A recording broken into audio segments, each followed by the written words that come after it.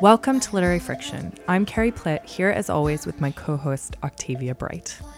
Hi, Octavia. Hi, Carrie. How are you doing? I'm good. It's raining, but I'm okay. Yeah, we're in a cool new recording space, which That's I'm right. digging. Yeah, it's like a shipping container with wood chip on the walls, so the sound quality might be a bit different from what you're used to. Bear with us. Today, we're going to be talking about social media and literature. Has anyone written a great social media novel yet? Is Twitter destroying our ability to read novels in the first place? How worried should we be about bookstagrammers? Very worried. Why are you even listening to this podcast instead of reading a book? What is even the point of podcasting, Octavia? It's a moral panic. We'll be asking these not at all panic questions today. And as usual, our theme has been inspired by our guest. We're incredibly excited about the author we have with us today, Kiley Reid, whose debut novel, Such a Fun Age, is a marvelously fun and sharp story about Mira, an African-American babysitter, and her entanglement with the white family she sits for. Octavia, do you want to introduce Kiley? I do. Kiley Reid is a recent graduate of the Iowa Writers' Workshop, where she was the recipient of the Truman Capote Fellowship. She lives in Philadelphia, Pennsylvania. Such a Fun Age is her first novel, and it is fucking brilliant. Yeah, we both loved it. Yeah. Yeah, we're really excited to talk to her. So today you'll hear our interview with Kiley. We'll talk more generally about the theme of social media and literature. And finally, we will give our usual book recommendations. So delete your account, at least for the next hour, and focus on literary friction. I like that. Thanks.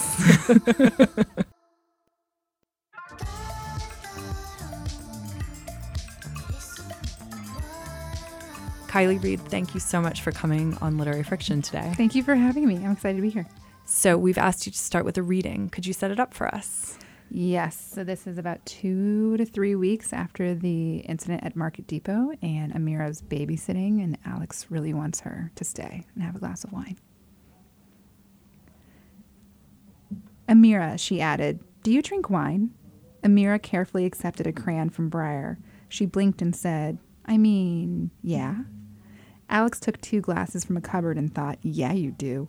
She sat down, and with a bottle of wine in between her legs, she somehow managed to uncork the bottle while holding Catherine. When Catherine looked up at her, Alex said, hi, did you miss me or what? Alex told Amira she could take the wine glass into the bathroom with Briar, that she did it all the time. She hadn't eaten since lunch, and as she sipped her glass of wine, cleaned up toys from the kitchen table, and listened to Amira give Briar a quick bath, she sensed those lax and wonderful feelings of decorum leaving her body. She lit 2 candles on the kitchen counter. She turned on a playlist with Tracy Chapman and Fleetwood Mac. And as she turned off the bright kitchen lights and left the chandelier blushing over the table, Alex realized she was very much courting her babysitter. But the night was sweet, and it reminded her of Fridays with Rachel, Jody, and Tamara. She hadn't poured a glass of wine for another woman in months. I wanted to start by asking you about the characters in this book, because they're so tangible. You know, sometimes it almost felt like I was watching a movie rather than reading. And I wonder, how did you get into the characters? Can you talk a little bit about the process of making them seem like real people when you were writing? Yeah, that's a great question, because that's where I start, is with characters always, of who are these people. And I knew that I wanted an awkward relationship between 3 people. And lucky for me, I got 2 awkward 3-way relationships, one with a child, a mom and a babysitter, one with a young woman, her new boyfriend, and her employer. I love characters who are really familiar but can surprise you. And I like characters who know better but don't act better all the time. And when I teach students, I have them do an exercise where they have to make 2 completely opposite characters, but neither are good or bad. And that's a huge thing that I try and do too, that people make mistakes, but they're very human and also have really good qualities. And so if there's going to be friends, you have to show why they're friends and what they do for each other. And if someone's, dating someone else, you have to see why he's so appealing to that person. For me, dialogue really leads me into characters. That's a huge starting point for me as well. So I would say dialogue and making sure that there's no good and bad. That's where I start from. Yeah, I think that comes through big time in the book. I love how ambiguous most of your characters are, and the kind of journeys that their character developments each take. But you start with quite an explosive dynamic, right? the novel begins with a security guard accusing Amira, who's the babysitter, of kidnapping the white girl that she's looking after while she takes her to a grocery store. And I wanted to know why you chose to start with that incident, what it galvanized for you. Yeah, I didn't start writing the incident immediately, I'll tell you that. I started with more like journal entries from both of the characters, and I gave it to a friend, and he said to start a little bit stronger, and that's where the grocery store came in. But by the time I started writing it again, I kind of knew the characters a little bit better. And so on one level, I love books that have this inciting incident that like joins everyone together for the rest of it. But also I'm just kind of an impatient reader, and I need something at the beginning. The worst recommendation to me is when people say the first 50 pages are a little bit boring, but then it gets so, I just don't care. To that point, I need it to be interesting from the first page. As a literary agent, I really identify with that. And I often make people put big incidents at the beginning of a book because it is a way to explode something and then have to pick up the pieces. I think so too. It also shows you how characters react in real time, and I feel like that's a great way to get to know someone rather than someone just telling me about a character. It's interesting though that you started with journal entries. Is that something that you do to build a picture of a character that you'll then discard in the writing later? I feel I don't often do it, but I feel like I end up doing profiles of characters in certain ways. Like something I'm writing right now, I'm listing items that they have in the refrigerator or the things that they have in their bedroom. Any kind of character profile, I think, helps inform you for the rest of the novel, and you immediately start to learn about their tendencies as a person. Do you find they surprise you when you put them, having done that back work, when you put them in a situation? Do you find yourself writing being like, oh my God, Amira, what are you doing? I think sometimes it's like it's almost like you're giving your characters superpowers, and in a certain situation, you're like, oh, well, if they can fly, they would fly away from the scene. So I have to put them back in the room somehow, or you have to create other boundaries to keep them all in the same place when you know who they are. I think that plot lines will surprise me more than characters do, I think. And if everything is going according to my plan, I know I'm doing something wrong. Usually when things change and surprise me, that's when I know it's going better. I love that. So were there a lot of surprising plot developments in this particular novel as well? That you can give away without giving away totally. The book. Yeah. My favorite scene now is the scene that happens in Amira's apartment that we don't see until later into the book. And for probably 2 years, I thought that scene would happen at the Chamberlain house. And then when I came to it, I was like, there's no way she would leave her apartment in the state that she's in. And so that scene opened up this whole world of me showing, those items in the bedroom and like who she is. And so it ended up being this really great opportunity. And I changed the entire ending many times as well. Yeah. That's great to hear. Yeah. Because I think we both loved the ending. Oh, I loved it. Good. Yeah. I wanted to ask you about babysitting because this is a novel in part about babysitting. And, as the marketing materials around the book also say, you were a babysitter for a long time. I think between 2007 and 2014. Yes. Is that right? Good dates. Yeah. That's it. And in New York City. So I wonder if you could talk a bit about how your own experience informed this novel. I think the biggest thing I took from my time as a babysitter was the feeling of working in someone else's home and the foods that you have and the way that your voice changes when you're talking to a child and that really interesting relationship you have with a family that's paying you to be there. And I had experiences where I really did feel like I was part of the family. I had experiences that were really awkward where they try and level with me in a way that is really superficial. I think more than anything, I took the feeling of that and also feeling as if this isn't a real job. I'm putting quotes around that, and not having health insurance and worrying about money and all those feelings. Amira and I are completely different, and I think other people are much more interesting to write about than myself, but I definitely brought in that whole feeling of working in someone else's house to this book.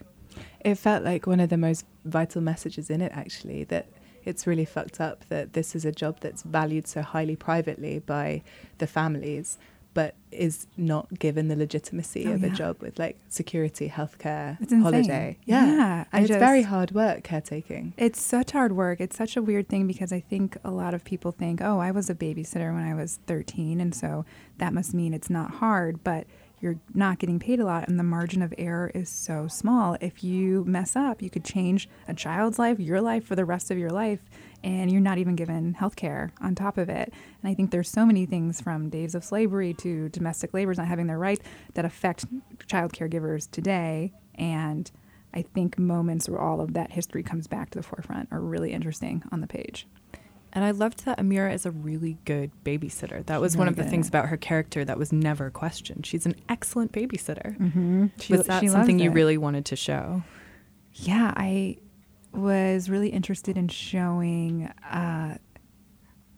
what people notice about Amira in both public and in private. Her being a good babysitter kind of goes unnoticed by Alix for the most part. But Alex is so obsessed with, her perfume, or, is she talking shit about me with her friends or anything like that. But the fact that she really loves her child doesn't really take precedence a little bit.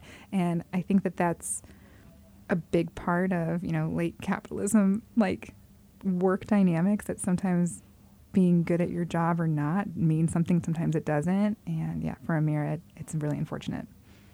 Well, it's something that comes up in this novel a lot, the language of ownership that gets used, which is obviously made it even more uncomfortable because Alex is white and Amira is black.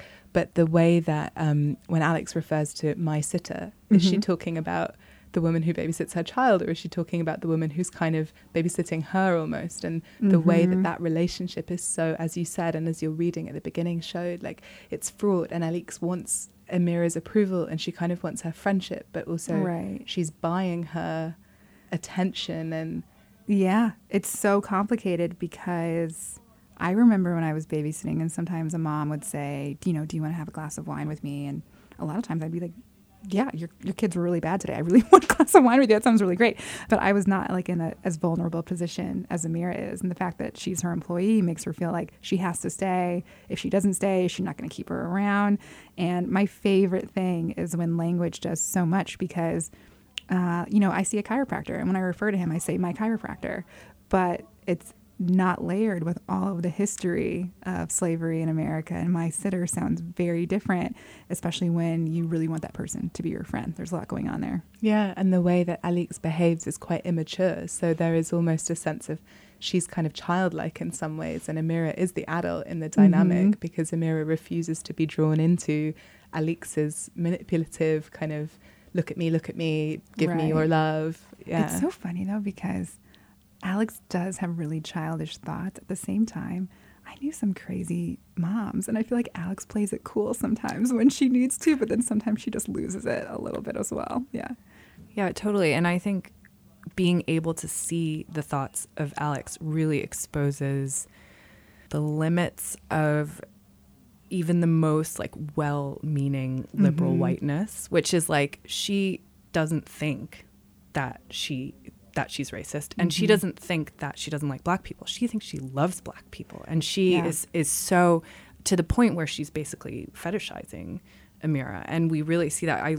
You had this one passage, Alex fantasized about Amira discovering things about her that shaped what Alex saw as the truest version of herself, like the fact that one of Alex's closest friend was also black. And it's like you see that she's so deluded in some ways about her own experience. And I wonder if you could talk a little bit about that when you were thinking about the dynamic between these two women. Was that something you really wanted to bring out? Yeah, I love complicated characters so much, and I think that one of the more complicated things about Alex is the fact that I don't think that she has a problem communicating with African American people. I think that when she doesn't have a class solidarity with someone, that's what really trips her up.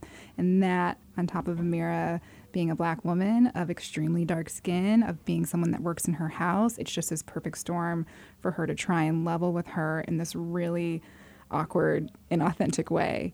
Yeah, Alex is a person for whom, I think this happens often, where liberalism and feminism kind of meet at this point where the thoughts are, if I am so concerned with not being racist, there's no way that I could benefit or contribute to white supremacy. There's no way. And that sets her up to not really understand what she's saying, and also only see herself from an individual standpoint, not a societal standpoint. Because the truth is, if Alex was a perfect employer, nothing's going to change for Amira. The wage inequality is not going to change. And she just is so obsessed with her individual actions that it really just gets the best of her a lot of the time.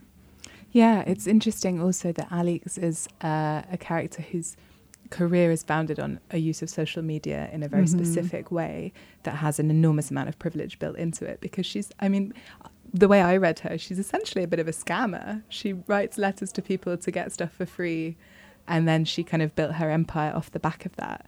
And it felt to me like the empire that she's standing on and what she represents is very much white feminism rather than a feminism that encompasses the needs of women outside of that bracket. Right. I think that social media does make it possible for people to sell a philosophy rather than actual action or, change in any way. And it reminds me of the clothing stores that you see how they market things. It's like they're not marketing clothes, they're marketing what to look like a little bit. So I think Alex is more marketing aesthetics, but she's not the only one to do it. It works for her. Yeah. Yeah. Yeah, I wanted to ask you a little bit more about social media as well, because that's the theme of our show Yeah. today. And this book is so much about social media. And in some ways, I think writing a contemporary story, you kind of have to include it. But I wonder if you were thinking about the different ways that social media can work while you were writing this and what you wanted to explore. Yeah, I think you're right. You can't really write a modern day story anymore without having social media. I go to it so often. The other day I wanted to show a friend what an Italian Greyhound looked like, and I just went to Instagram and put Italian Greyhound, and immediately, it's just such a part of our lives immediately. I think that I was really interested in showing Amira as this person who didn't gravitate towards social media, but also isn't ready to show everyone what her life looks like because she's in this low status job that's being purposely kept low status, and she's not ready to show people I babysit for a living. I also think consent when it comes to social media is really interesting, especially when it comes to children. Like, I am so ready for whatever documentary is in like 10 years when it shows children who've been on Instagram for their entire lives. And I have to wonder, like, would I want that if I was a child? That's just like you're immediately in the spotlight. And I think that we'll find those things out as time goes on. I like social media at the same time. It's a strange place as I think a lot of writers share their work. You have to figure out the boundaries that you're not comfortable setting up. And as I've gone forward with this book, I've had conversations with, my husband, and we've said, okay, where do we want to set up boundaries? And one place we said was our home. And the next day we get an offer. So please, can we come in your home and take pictures of what, your space and everything? And it's hard to say no because it feels, as a writer, you're like, I have to say yes to everything. But that's a good boundary that we've set up. Yeah, it's important. And it's important to, yes, essentially insert yourself in that process because it's going to be different at different stages of your life as well. And I think that's something that comes up in the book as well, that your characters have a flexible relationship with social media too. Some of them because their consent is violated, and some of them because they choose it. Mm-hmm. And it problematizes that very interesting thing, like getting behind the mechanism of what happens when a video goes viral, for example. It feels like very rich territory. Yeah, I've had a lot of people, as they read the first chapter, and I completely understand this frustration, say, I wanted her to share that video. I felt so frustrated. She needed to get justice.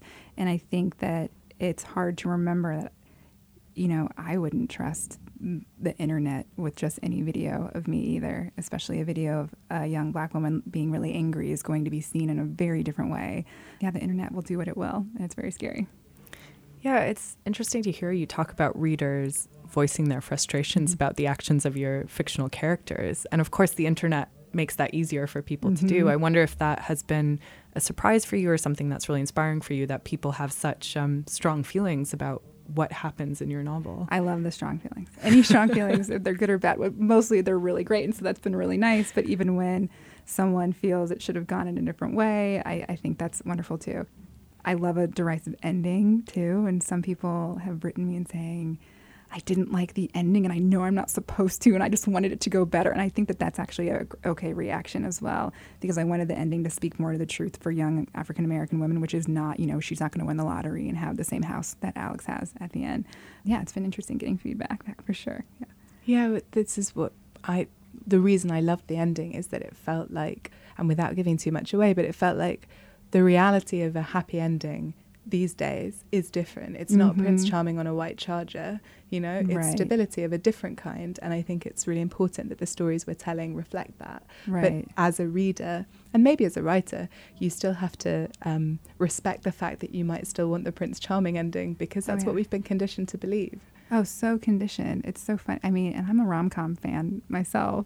I love those moments as well. But I think now, maybe as I get older, I love genre bendy versions of that. And for this one, I feel like I would have been doing a disservice to my characters if Amira became, Queen of Philadelphia at the end of this. Yeah. Yeah, speaking of genre, I think we both were wondering whether you thought this book was a satire. It's a great question. Some of my favorite art has satirical elements, but is not strictly satire. And I think that, satire is when you use humor and outrageous premises to make fun of systems. And I think that there are definitely lines that point fun at versions of feminism that aren't really doing anything, or the way that people talk to others when they think that they're doing something and they're not. I think that I'm definitely poking fun at those systems and using satirical elements, but I also have like really traditional plot lines and rom-com type things in this novel as well.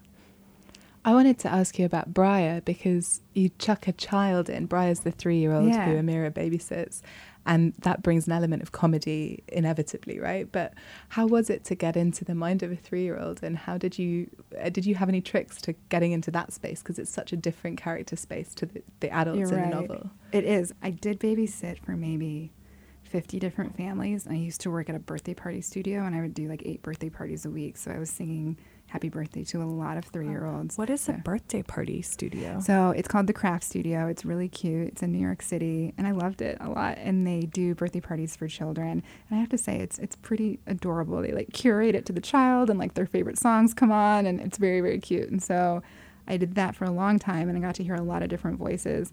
I think children in literature sometimes are used as a prop in a way that I don't like, where they reveal a secret at a perfect point, or they're just so precocious. And I get really annoyed when child humor is considered humor because it's adult-like instead of just who the child is. And so with this novel, like everything else I do, I interviewed a lot of moms about things that their children say. And sometimes I would say, what's the funniest thing your child has ever said? And some moms would say, oh, Teddy says, Mommy, I hate Trump. And I'm just like, you told him to say that. That's not, like, I understand, but that's not something that he thought up on his own. And so with Briar, it was so important for me to have everything that she says and every funny instance she had be things that she came to the understanding on her own, because that's when I think children really shine. Yeah, and it also reflects back on adults, the adult reading, how it would be to look at the world for the first time again, which obviously we're so distant from now.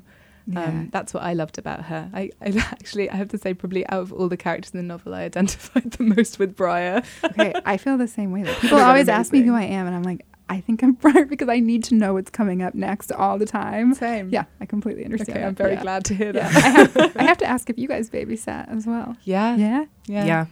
I was not very good at it. I mean, I love hanging out with children, but I'm a useless cook, and I couldn't drive. So, like the more practical elements of it, I wasn't great. I bet you were pretty good, Carrie. I was good at some things. I'm also not a practical. Well, I'm a little bit of I'm not a domestic person, so I was great at playing with the kids. I loved playing. That's the most important part, I feel. They can eat later. That's good. Yeah, okay, that sounds good. I mean, Yeah. mine just ate a lot of frozen peas and fish fingers. That was kind of standard. I was very good at designing obstacle courses. Ooh, that's Oh, good. That was bet. my speciality. Yeah. I would play in your fort. But you're Yeah. right. It's a weird thing. And I always felt as a 16-year-old, I couldn't believe that adults were trusting me with their children. As you say, Crazy. that precarious situation where I was like, that, these children are in my care. Oh, and yeah. I am not an adult yet. Oh, I yeah. knew it at the time. I was baffled Oh, yeah. that. There was one family I was babysitting for, and I was like 22, and they were so cute. And I put the baby on her little seat for, it's always a second. I turn around because her sister is screaming that she wants Dora the Explorer on, and I go to turn the TV on, and the little one fell off the seat she was on, which was very close to the ground, but she just like head dove and just skinned her entire face. She looked like she'd been in a car accident. I feel like I aged like 4 years in that time, and I'm calling her mom, and I'm texting her mom, and she's crying, and she's fine. And her mom came home, and she was like, things happen. It's okay. Don't worry about it. But it didn't have to go like that. That could have been the worst situation. But their mom had been with the kid when he broke his arm one time and knew that same fear that I was in. But not all parents would react like that. Yeah, it's really scary. It's really scary. Yeah, very scary. So no babysitting for you too.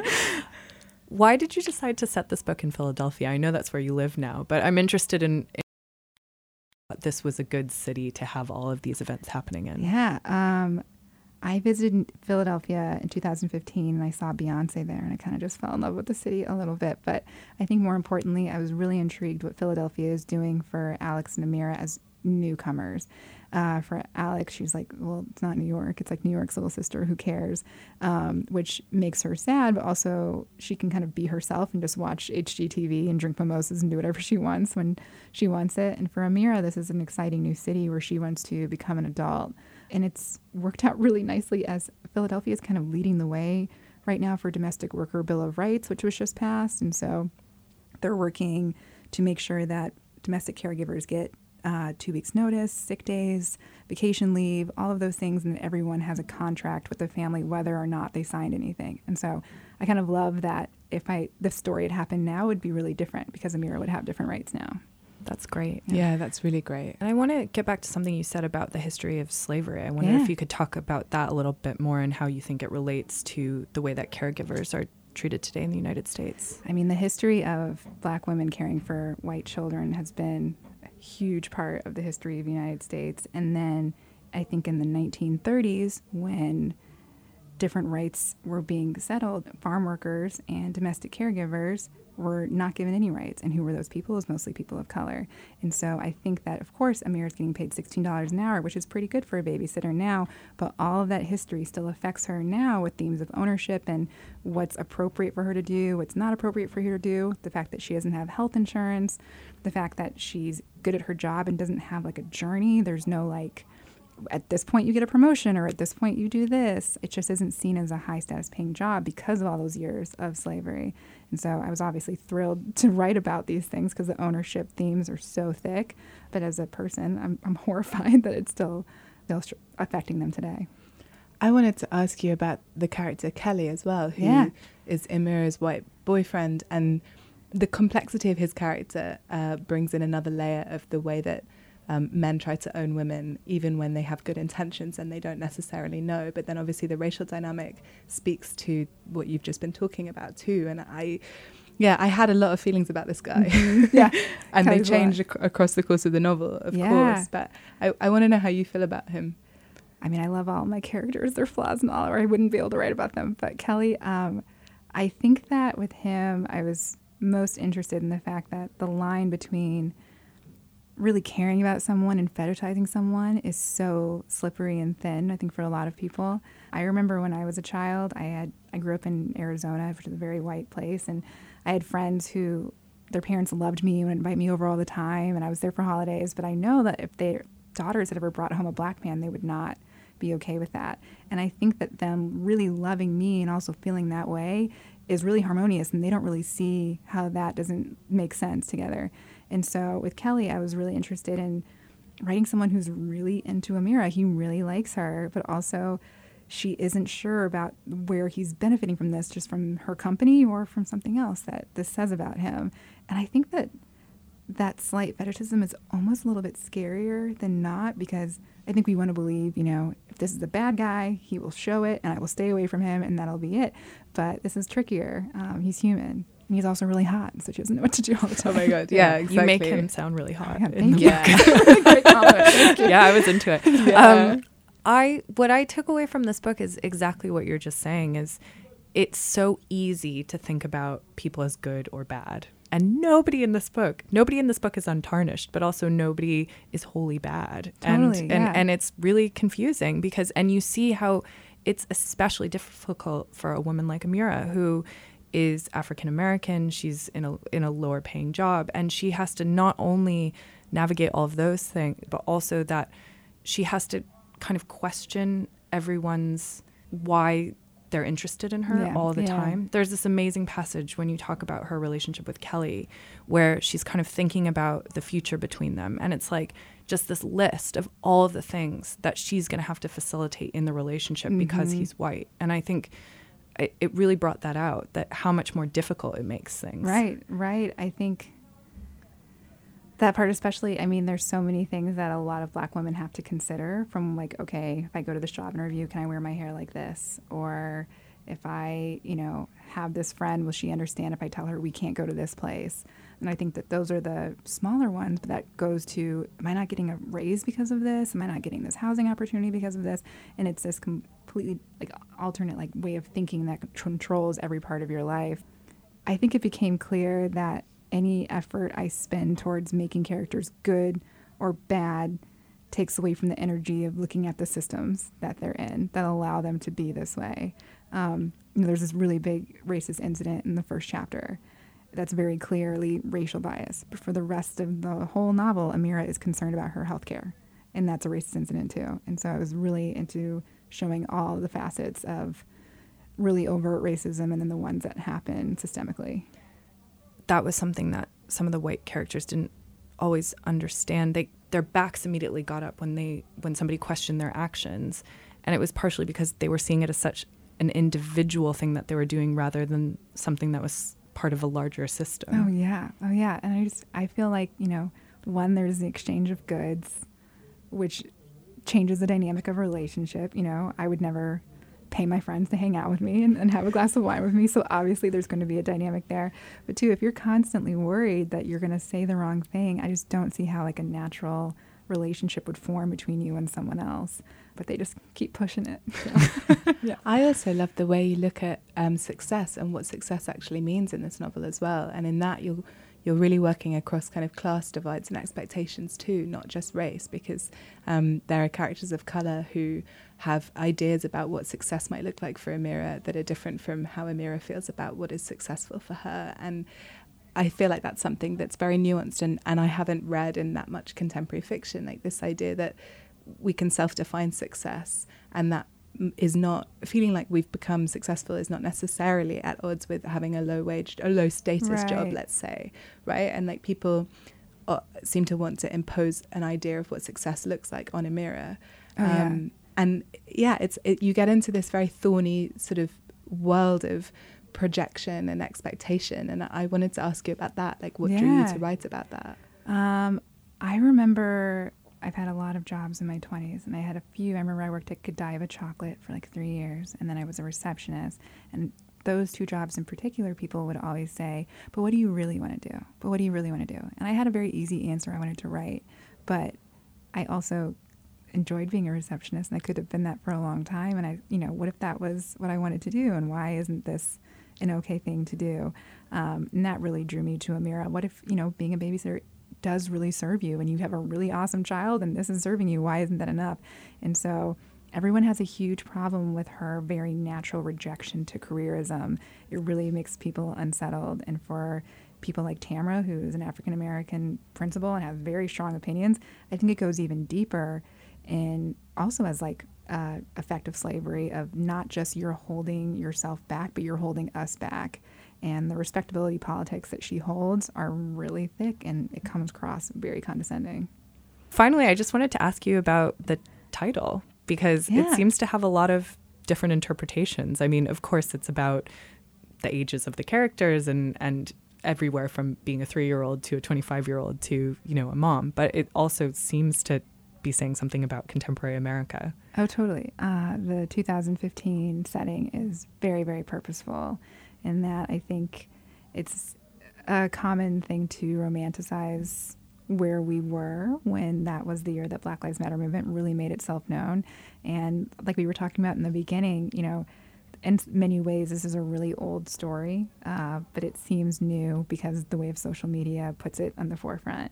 But I also think it's just impossible to be a babysitter and not hear this phrase all the time whenever we're at the playground. Oh, how old is she? Oh, 15 months. Oh, such a fun age. I've heard that so many times. But also it's what people say about your 20s too. Exactly. And that's, of course, where Amira is. Yeah, and she's not having fun all the time. Well, Kiley Reid, thank you so much for coming on. It's been a total pleasure. This was lovely. Thank you so much. Thank you. Walk me to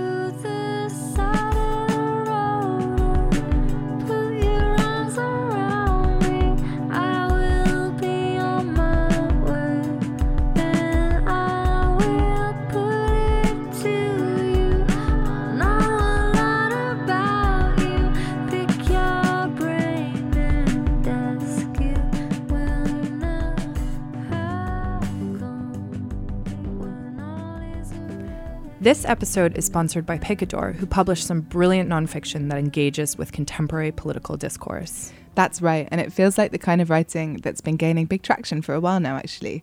For example, books like Rennie Edo-Lodge's Why I'm No Longer Talking to White People About Race are resonating with huge numbers of people, and there's a lot of other campaigning nonfiction that's been published in recent years which is setting the political agenda. Picador publishes writers who seek to engage readers with issues of vital political importance, from the queer experience to understanding homelessness in Britain today. Don't they, Carrie? Yes, they do. So Picador recently published Queer Intentions, an exploration into the contemporary LGBTQ+ experience from journalist Amelia Abraham, who traveled the world to write this book. From the world's biggest drag convention in LA to parties in Turkey's underground LGBTQ+ scene and meeting a genderless family in Stockholm, this is an immersive, intelligent, joyful, and thought-provoking investigation into what it means to be queer today. It's out now. It sounds great. I've been dying to read that book. Yeah. Another example of this kind of writing from Picador is It's Not About the Burqa, which is out in paperback now, and another one I really want to read. It's an anthology of essays edited by activist Mariam Khan about the contemporary female Muslim experience. In 2016, Mariam Khan read that David Cameron, our fave guy, had linked the radicalization of Muslim men to the traditional submissiveness of Muslim women. Can you believe he said that? I actually didn't know that, and that was shocking. I know. He's such a dirtbag. Well, not that shocking, but yeah. Not only was this characterization antithetical to her own experience and the experience of every Muslim woman she knew, she also realized that Muslim women themselves were rarely, if ever, leading voices in the national discourse about the female Muslim experience in Britain. So evidently a really vital book. Yeah, these kinds of books, it's so great to see them working so well in the market right now. Yeah. And these both sound, I haven't read either, but they both sound like amazing contributions to this kind of campaigning literature. Big time. This is Literary Friction. I'm Carrie Plitt, back here with Octavia Bright, who's looking very bright today. You are feeling playful, aren't you? I am. Maybe inspired by the theme. Yeah, it's a playful theme. Which is social media and literature. So let's just get into it. Of course, I think we should say that novels have always been concerned with social interactions, the advent of new technology, but I think we're just going to focus on social media today, which means that we don't have the whole back catalog of literature to play with. But there have been a number of novels that have really tried to engage with social media recently. So why don't we begin by talking about what we think using social media within literature can do? Let's do it. I think it sets up immediately a kind of antagonistic relationship between the public and private self, because you straight up have characters you can have them creating their persona on their social media networks and then acting in a different way in the dynamic with other characters. But I think also, crucially, it provides an instant hook of relevance for the reader. And I think that's why it tends to come up a lot in YA fiction and teen fiction, right? Because social media is such a big part of many of our lives. And if you want to be speaking to a contemporary experience of the world today, to not include it in your writing would feel very artificial, I think. And that doesn't mean that contemporary stories have to focus only around it, but if you're writing about a character from a particular demographic, they're probably going to have an Instagram account, or the fact that they don't have an Instagram account becomes a social signifier that's then interesting in the rest of the text. So I think it can be used in lots of different ways. It can also be used as a kind of meta text within the text, you know, when writers bring in text messages or email or GChat or any of these other forms, and also dating apps, all that kind of stuff that creates the terrain of the contemporary experience, a contemporary digital experience, I guess I should say. Yeah, I agree. A book that's trying to speak to our contemporary experience couldn't not include these kinds of technology, because they touch all of our lives, however young or old we are, really, unless you're someone, you know, you're a grandpa in Cornwall who doesn't use Twitter. Big it up, Grandpa Bobby. I respect you, Grandpa. I respect no you shade too, thrown. Grandpa. But, you know, it's interesting you bring that up, because you're saying it has to include it and it makes it have relevance. But a lot of people often say that using the newest technology in a novel, before we've fully assimilated what it means, or maybe how to use it, or maybe how it's affecting our culture, it can seem quite jarring and dated. I think that's fair. And I also think it comes from a kind of literary snobbery that's to do with literature as legacy, rather than literature that can also be something that's quite immediate. And that's where social media again comes back into play, because social media is often it involves text, and it's a kind of literature of its own. Twitter is a literature of its own. The way people use Instagram is changing, and people write vastly long captions underneath. It can be used as a medium for sharing literature that's unpublished. It can give space to people who can't engage with or are excluded from the traditional modes of publishing to share their work. So I think novels, for example, that are going to use it, I mean, people often say they have a fear that they'll then become anachronistic later in time. But so what? Doesn't matter. If you're writing to Any the novel contemporary is moment. anachronistic. Absolutely. And I think the idea that something can't be timeless if it engages with a very contemporary medium is A, wrong, but B, I think it's founded on the fact that as what we know as progress, and I do question the use of that term because I don't think it is always progressing us, but technological progress is speeding up and things are happening very rapidly now. Whereas there was a long period of time in the past where everybody was just writing letters for a very fucking long time. So you could read a Dostoevsky novel or you could read a Virginia Woolf novel and they didn't feel worlds apart in some ways, right? But now you read a Virginia Woolf novel alongside contemporary fiction today and they feel worlds apart often, particularly if they're using social media.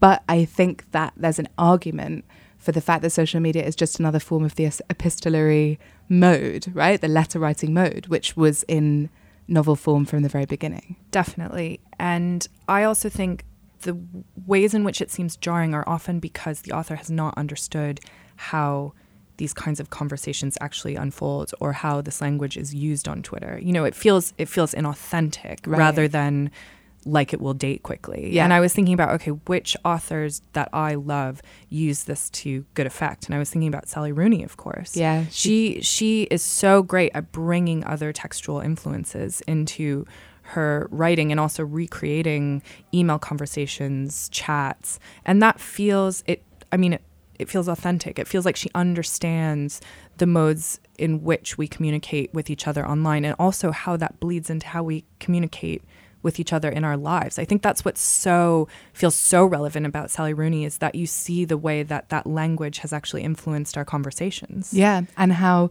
the relationship you have with someone in the written word via WhatsApp informs the relationship you have with them in real life and vice versa. I mean, I think Yelena Moscovich in her novel Virtuosa does this brilliantly as well. She brings in like chat rooms and she has these characters meeting kind of in a lesbian chat room as a safe space that couldn't exist out in the real world when the novel is set, which I think was in the 90s. And it's perfect. It doesn't feel anachronistic or exploitative because it feels like the author has a deeply lived understanding of what that is and the role that it plays. Yeah, Ben Lerner does it too in Leaving the Etosha Station. He has G-chats. And I should shout out to Rebecca Watson, who wrote an article about this in the FT.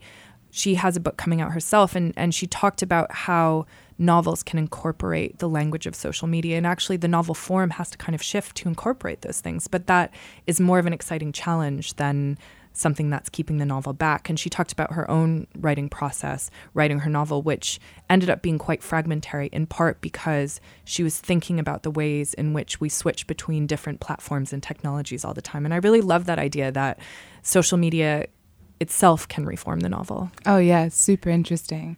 I think then there are writers who are working in the theme of social media as a kind of narrative device, which I think Olivia Sujic does in her novel Sympathy. Mm-hmm. And then in her nonfiction book-length essay, Exposure, she talks a lot about the relationship to social media for her as a writer and that the conditions of anxiety that surround that and this projection of a public self and the necessity for us to project public selves if we are in the public eye in any way, even as a writer, which was traditionally not necessarily a role that meant being in the public eye, right? It meant being in the public consciousness through words. But now there's this expectation of showing up in not necessarily in real life, but in photographic form, or you know what I mean? As a brand, basically. Yeah, and again, that's a way that literature can really investigate and interrogate the way our lives are lived now through new technology. Yeah. And sort of get underneath the surface. One of the things I loved about Such a Fun Age was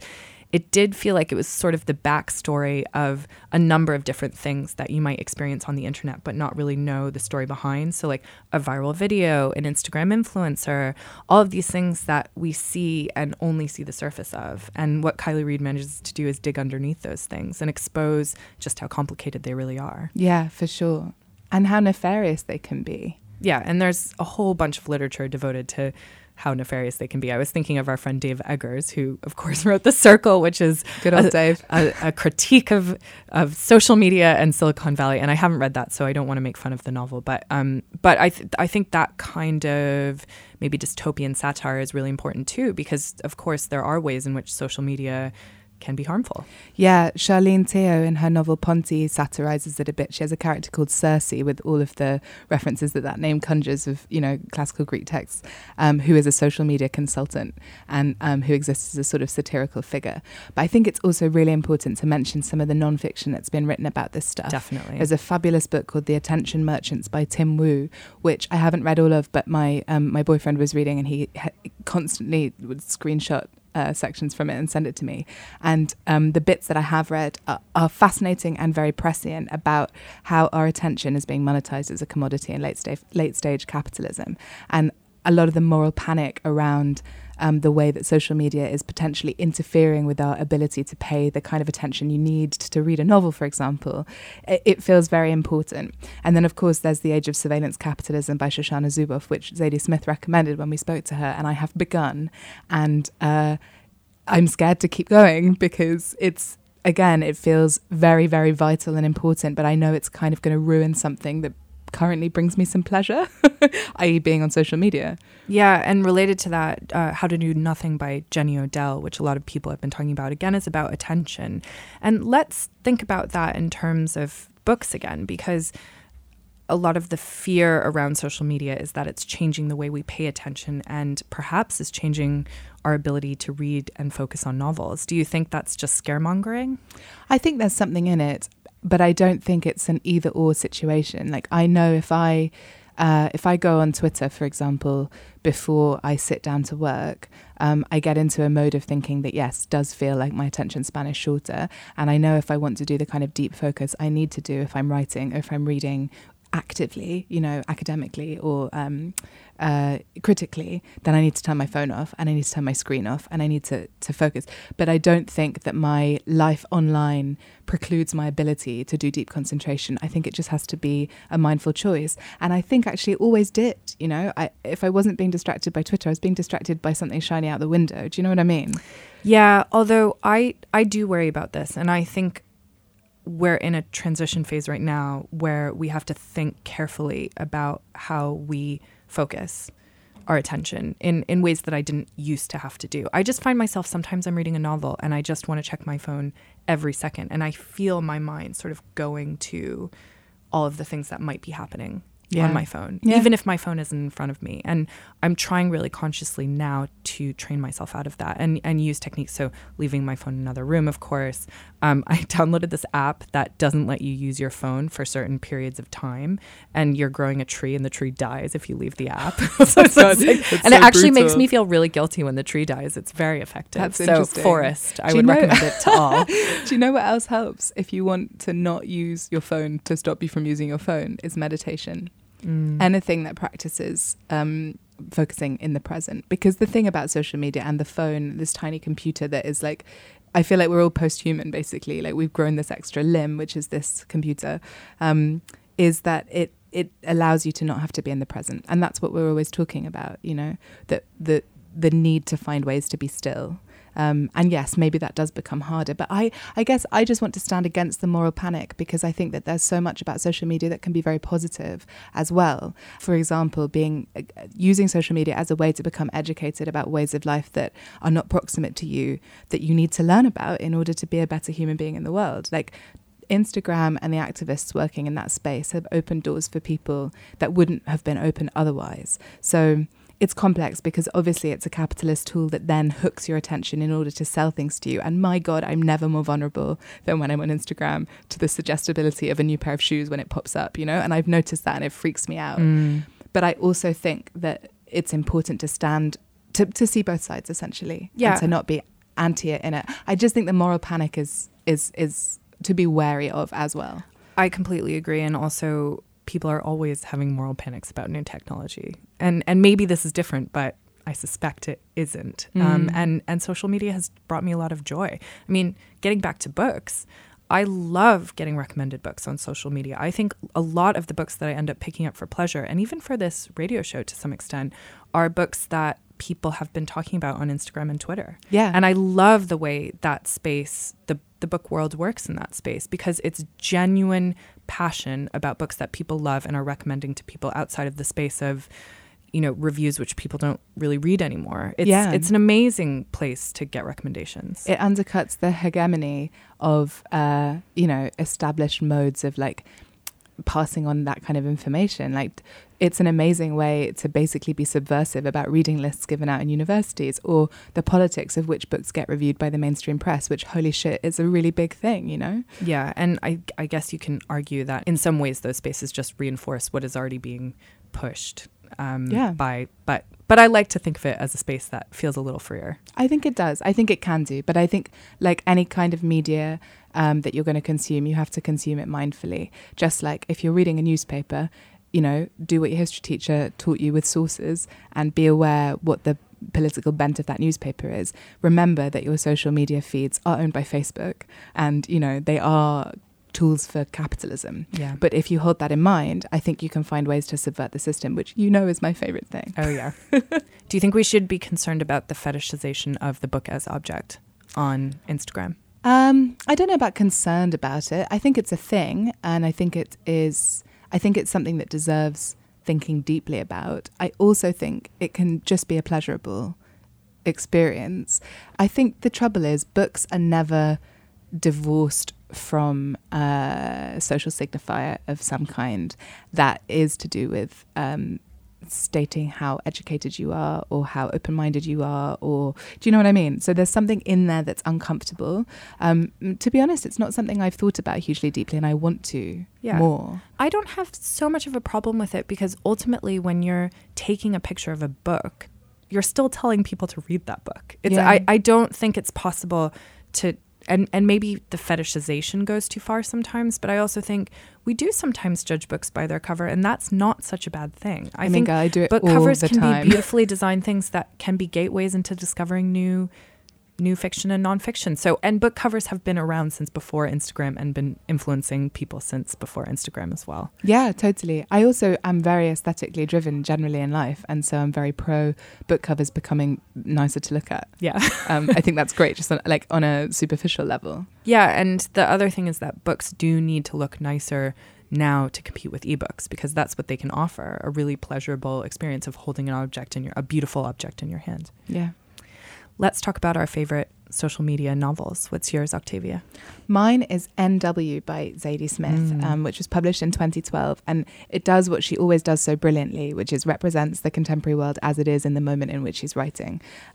It's about Lee Hanwell, who's white, and Natalie Blake, who's black. And they're two women in their 30s who grew up as best friends on the same council estate in northwest London. And it looks at the different ways their lives have developed. It's about race, class, social aspiration, friendship, and the different personas a person can adopt throughout their life, which is very much akin to what we've been talking about. The thing that makes it relevant here, though, is Natalie's secret experimentation with using dating sites that she uses to meet swinger couples to have threesomes with. And I just think it's great to read about the phenomenon of online dating and hookup apps and how it changes the way people have sex and the way that people relate to romance. So, yeah, that's mine. Yeah, it's a great book. And I hadn't really thought about it in relation to social media, but I like that you've brought out that point there. Yeah, it's just quite a specific lens, but it works. Yeah. So for me, I think it has to be Super Sad True Love Story by Gary Steingart. This novel was extremely prescient in 2010 about where we would be as a culture even 10 years down the line. And I think it maybe makes an argument for one of the best ways to write about social media is in this kind of satirical mode that he's chosen. He's also kind of writing about a dystopia. So it's set in the very near future in an economically unstable United States. They've had this thing called the rupture, and he lives in New York, and Staten Island is the really trendy neighborhood now. It's quite funny and tongue-in-cheek. And it's the story of a very old-fashioned sort of social outcast who loves this young, very tech-savvy woman. And it's about his love for her, but also everyone in this society has a device called an apparat that can broadcast their thoughts and conversations, and even this thing called their hotness quotient. And sort of when you walk into a bar, it displays your hotness quotient. Oh my God, that makes me want to die. But it's like stuff that's, yeah. coming more real. Oh. And it's really fun to read. And I love that the register is not like doomsday, the kind of Black Mirror, like this is what will happen when social media goes too far. It's lighthearted and warm and really funny and very human, and it's just a really fun novel to read. Yeah, it sounds good. Although I don't like that hotness thing. But it's satirical. I know. I'll allow it.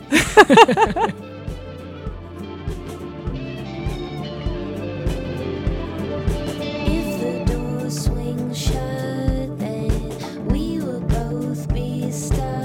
Then what can we do?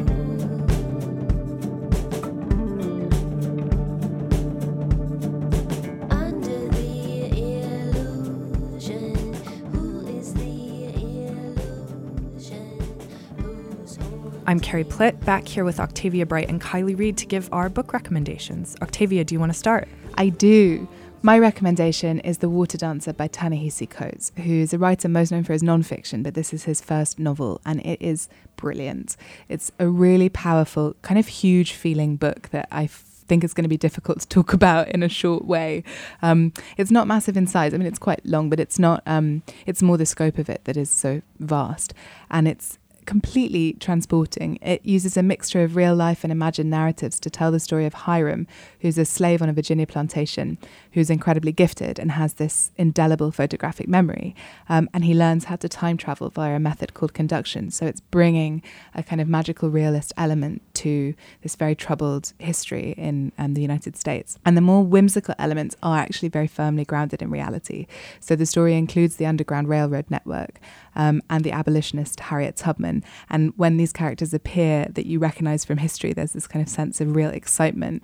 But he takes you into this almost wish fulfillment space of the magical real. And it weaves together folktale and history using incredibly careful and very precise language, which I think keeps it on track as well and stops it from running away from itself. And at times the register almost feels like it's a fable, which subtly brings home the horror that actually it isn't. And the story at the heart of this is reality, and that the history is real and still actually very much alive, and that we mustn't forget it. And it's always uncompromising, but never fetishistic about the terrible violence suffered by slaves at the hands of slave owners. And really, it's about the importance of having long memories when it comes to history, and the power of literature to keep an account of history and to make the past alive in the present. I'm desperate to read that. Yeah, you'll really enjoy it. It's a fabulous book. Kylie, could we have your book recommendation, please? Absolutely. My recommendation is a book called Jillian by Hallie Butler.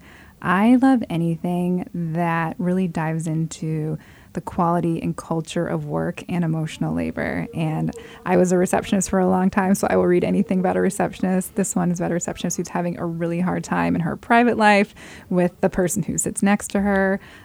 Any author who can speak from a first-person perspective, kudos to them. I don't think I can do it very well, but this is a character who's a mess, and she's so endearing, and you want the best for her, but her bad decisions make a lot of sense. It's bleak. It's really funny. It's super dark, and it's really great. I read it in one day. It's really good. It sounds really good. What a recommendation. Yeah. So this month, I'm going to recommend In the Cut by Susanna Moore.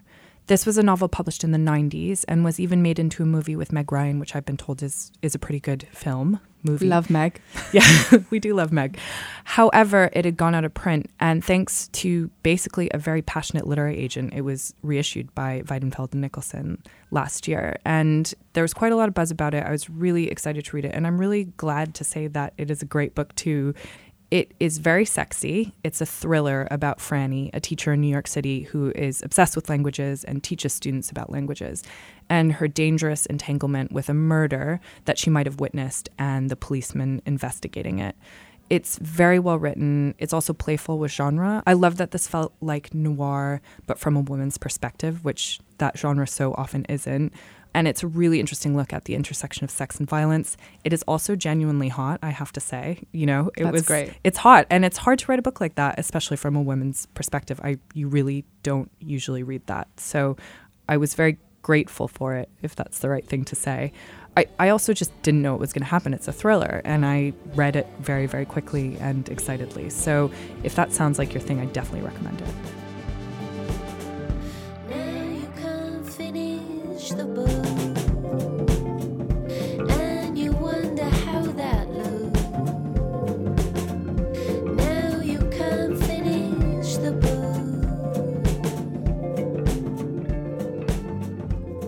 That's all the time we have for today.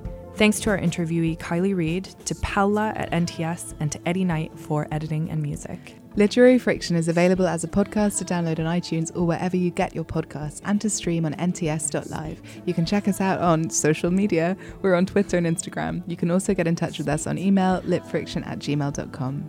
We'll be back in a couple of weeks with another mini-sode. Until then, I'm Carrie Plitt with Octavia Bright, and this is Literary Friction. Speak to my heart.